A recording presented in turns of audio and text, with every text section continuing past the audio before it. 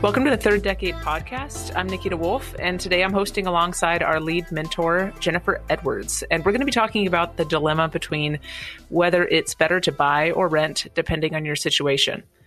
This is obviously a complicated issue, depending on your finances, as well as a lot of other factors, but we're going to spend some time today talking about specific questions to ask yourself, as well as how to calculate equivalent mortgages in comparison to rent. So Third Decade takes kind of a unique approach to this topic. In our classes, we cover, why it may not always be a better choice to buy a house over renting. There are pros and cons to both, and we just want to make sure that you're taking into account all the important factors as you make this decision, because there are some hidden costs that come with home ownership that are worth making note of. And so we're just going to basically tackle the myth about whether or not it's always better to buy, some of the tax benefits that come with owning and some of the assumptions around that. Yeah, I actually wanted to start with that. That's always the first thing that people hear is that there are tax benefits associated with it. I remember hearing that whenever I bought my house in 2018, as my family was like, that's great, you're going to get tax benefits. And I was like, I don't think I am, but I didn't know for sure yet. Are there tax benefits to buying at this point in time? Well, for most people, there are two trends that have happened over time. If you kind of turn back the clock on the tax code about 30 years, you would have had high interest rates on the loans themselves, as well as far lower standard deductions. And now we're in a kind of a flip-flop scenario of that, where we have a very high standard deduction and very low interest rates on the mortgages. So you have to take out quite a bit of debt. You have to have a very large mortgage to pay enough in interest to actually pay more than, to have it be more than what you would be paying on the standard deduction anyway. So the standard deduction right now is like $12,400 for an individual, twice that for a married filing jointly. So you'd actually have to have about $800,000 in mortgage debt. The first year that you have the mortgage is the year that you're going to pay the most in interest, and then it actually diminishes from there. And in that first year, you're just barely getting over $25,000 with an $800,000 mortgage. So most people, that's not their starter home. What we want to do is just make sure that you're not buying a home specifically for the tax advantages, because your chances of actually taking advantage of that are pretty slim. So right. Just know that, if you're going to buy a home, it's for other reasons. It's time, you're ready, you're going to, stay put for a while. You've got stable income, you're already funding your other goals consistently. Sure. Yeah. Start building up some home equity, but don't do it because you're like, oh, I want to save on my taxes. Right. And that $800,000 number that we're referencing is for a married filing jointly situation. We would cut that number in half. For a single individual, would be a $400,000 mortgage. Still quite the chunk of change to put on a house if you're living on a single income. Yeah, and that's just the mortgage itself. So if you're coming in with money down and your principal is less than that's not the value of the home. Right. Honestly, there are some tax benefits in that you don't have to pay capital gains on any, to a certain level. So it's for a primary residence. It is good to, if you buy a house and then 30 years later it's increased in value and then you sell it, you're not very likely to have to pay capital gains on that increase in the value of the home. But if we did have to pay taxes on that, we would keep really detailed records of all of the money that we put into the home, because we'd want to know what our basis was. What did the house actually cost us? But because we don't really have to know that number when we sell the house because of the tax advantages there.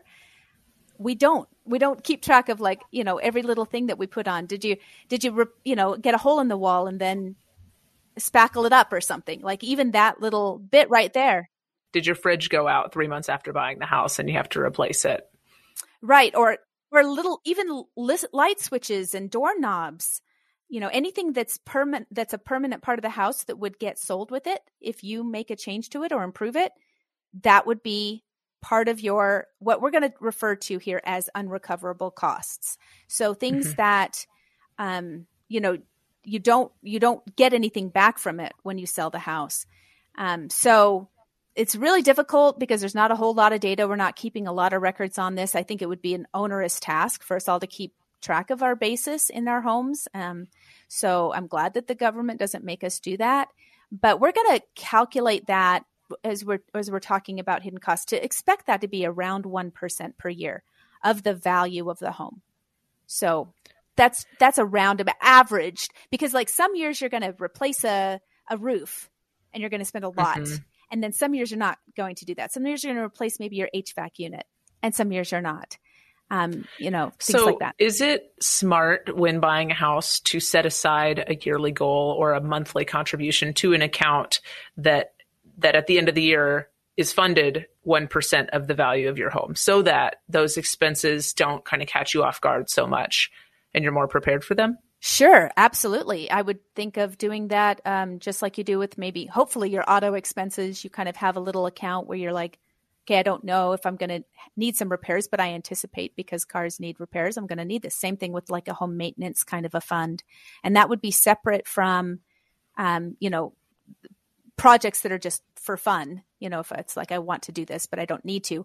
But like updates, I'm going to need to remodel the kitchen just to keep its value. Yeah, that would probably be part of that number. And you'd want to consider keeping an account for that. Right. And I think it's important to note here, we're not even talking about major renovations here. There are some people that buy a fixer-upper and they plan to gut it. They plan to redo, the kitchen top to bottom, put in new floors, vault the ceilings, whatever it may be. We're talking just normal upgrades just to keep the house up to date with where trends are in time. And just functional. Yeah, exactly. So my favorite tool that we've recently incorporated into our curriculum is the 5% rule. Now, I'm a total numbers person, so this really resonated with me. Could you tell us more about the 5% rule, Jen? Yeah, it's a really quick calculation to help us understand the total unrecoverable costs of home ownership.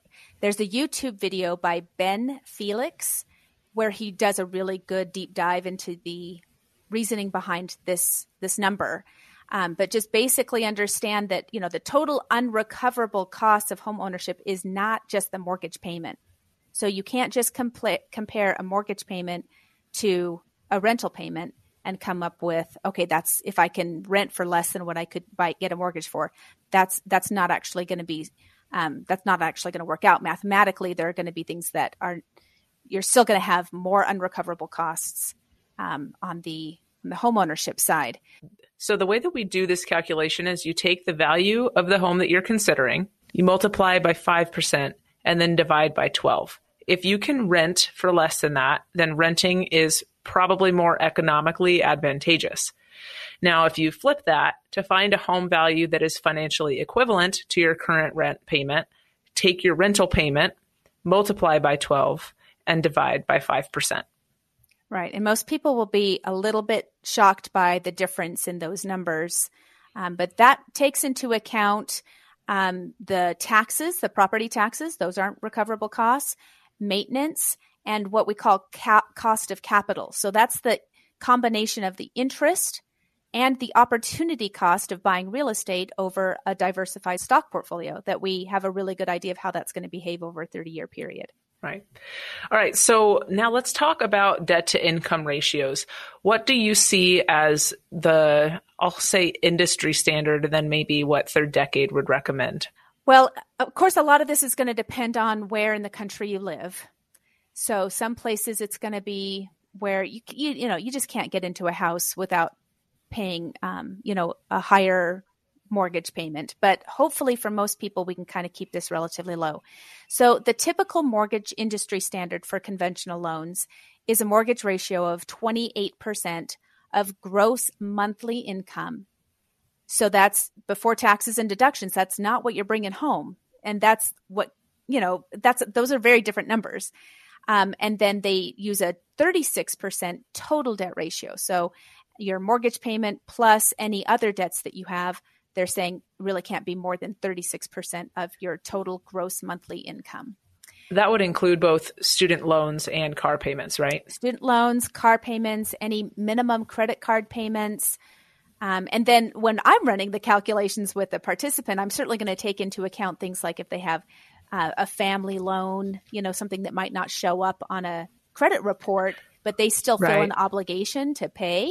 I would say, well, that's kind of part of your debt obligation. So let's take that into account when calculating your debt ratio. But the problem that I come across for most of the people in our program with moderate incomes is that it doesn't really leave a lot of room for saving and investing if you're actually borrowing into those limits.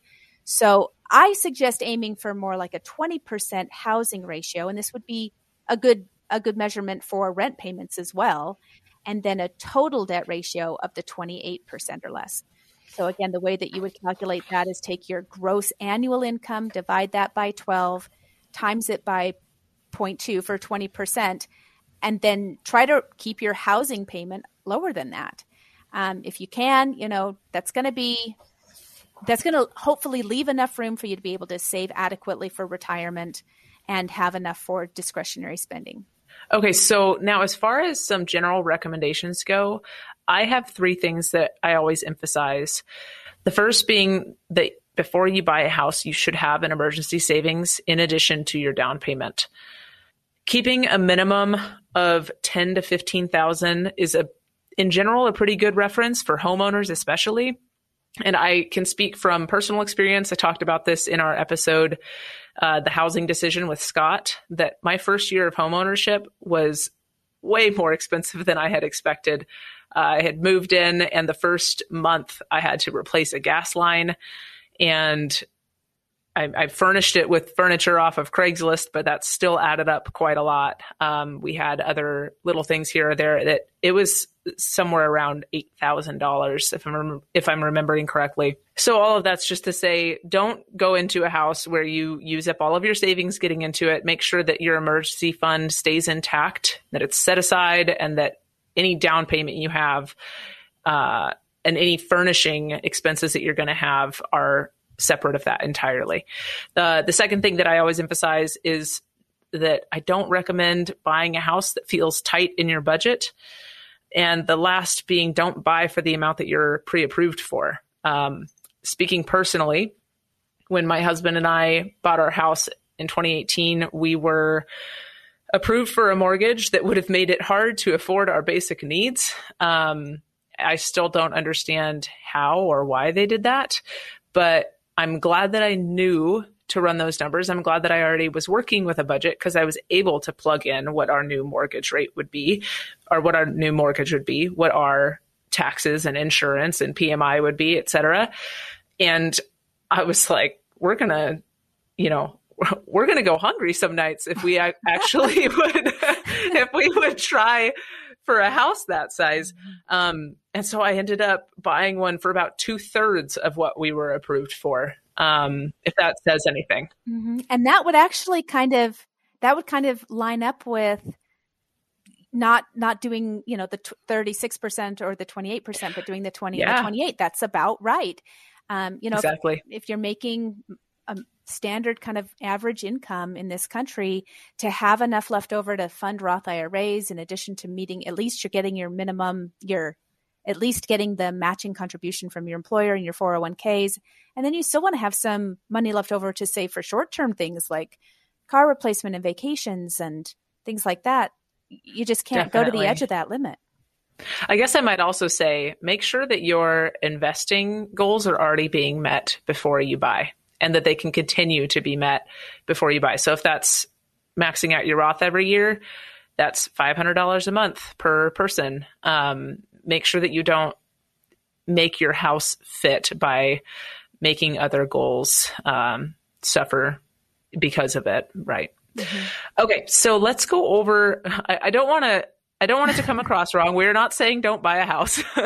It's just to we get accused of that sometimes. Just to make a more informed decision. So I want to go over some of the benefits of each of them. Let's start, Jen, with the benefits of renting. One of the biggest perks of renting is that you're not responsible for any of the repairs. Yeah. Right? Oh, man. So I miss the days. yeah. The days when it would rain and I didn't have to like cry a little inside if my roof started leaking. Mm-hmm. Those days are gone. Yep. Or you just something goes wrong and you're like, oh, I don't have any idea how much this is going to cost, but I am not happy about having, nobody's excited about having repairs and maintenance come up in their home. And you get to just call a landlord, and that doesn't, that's a headache that you never have to deal with when you're renting. Also, you've got, assume that there's going to be an increase in rent every year. But you can kind of plan for that. Hopefully that actually corresponds with maybe an increase in pay. That's the idea. So there's some consistency there without kind of big surprises in terms of expenses. If you can rent for less than what your mortgage payment would be, then you can save for retirement more easily. If you're saying to yourself, yeah, I'm just going to keep funding my Roth IRA or other investments. And there's also just some flexibility in terms of geography, job changes. If you needed to move, you've got a lease, maybe you could just even pay that off by the end. You don't have to sell a house if you're deciding to relocate somewhere. Right. If you've got a crazy neighbor. Yeah. And you want to leave. Kind of stuck with them. Yes, right. We've had a few of those. And there's, honestly, just a lot lower cost of insurance. You're not covering the liability levels of risk that you would be as a homeowner. So, in terms of, be sure to factor that in when you're trying to figure out if you can afford to buy a home. Your insurance is going to be higher. Yeah. Yeah. So as far as some perks of owning, the first one would be a forced savings. So as long as you're not refinancing over and over again and extending your 30-year loan into a 45-year loan over the course of time, and as long as you don't borrow against your house, eventually your home is an owned asset after 30 years. Which you could sell for and have, some capital there, or you could access that capital and put it into a diversified portfolio at that point if you needed to. But the idea is not to borrow into it and then just spend it, because then you're turning an investment into, it's not going to be an investment lost anymore. Money. Exactly. Another thing that a lot of people find valuable is the stability that it provides. You don't move until you really want to move. Somebody else doesn't call the shots. You aren't going to be displaced by another tenant who might pay more. Personalization is another perk of owning. You can do whatever you'd like with your house. You can paint the walls any colors you want. You can put a new backsplash in the kitchen or paint your cabinets. You can personalize it as much as you want. Privacy is another benefit that I think people feel when they own. You don't have a landlord unexpectedly showing up to, check out something on the property. Typically, you'll feel like you have a little bit more space to be separate from your neighbors.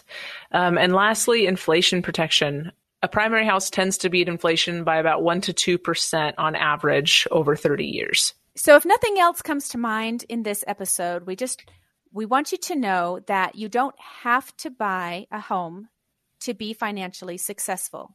It's really important that we're beating inflation over time, and so we have to be invested. In some cases, you can actually be more financially successful without it if you invest that money instead. But eventually, we want you to own your primary residence. If we're just saying that most people actually just get into a house too soon and they buy too much. Right. If you're 28 years old and you're feeling stressed because all of your friends are buying their house and you feel like you're behind, don't let that influence you into thinking that you're failing somehow by not owning a house yet, because that is not the case. You can definitely make it work in your favor.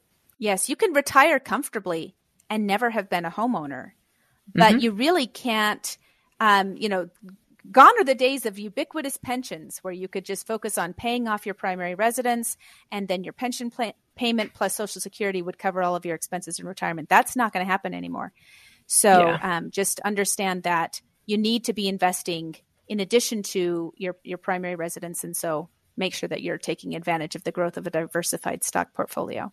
So thanks for tuning into today's episode. We hope that this was helpful for you and is something that you can share with your friends who might be looking to make this decision in the near future. Let us know how you like our podcast by rating and reviewing it on the platform that you're listening on. And we hope you all have a great week, and we'll talk to you soon.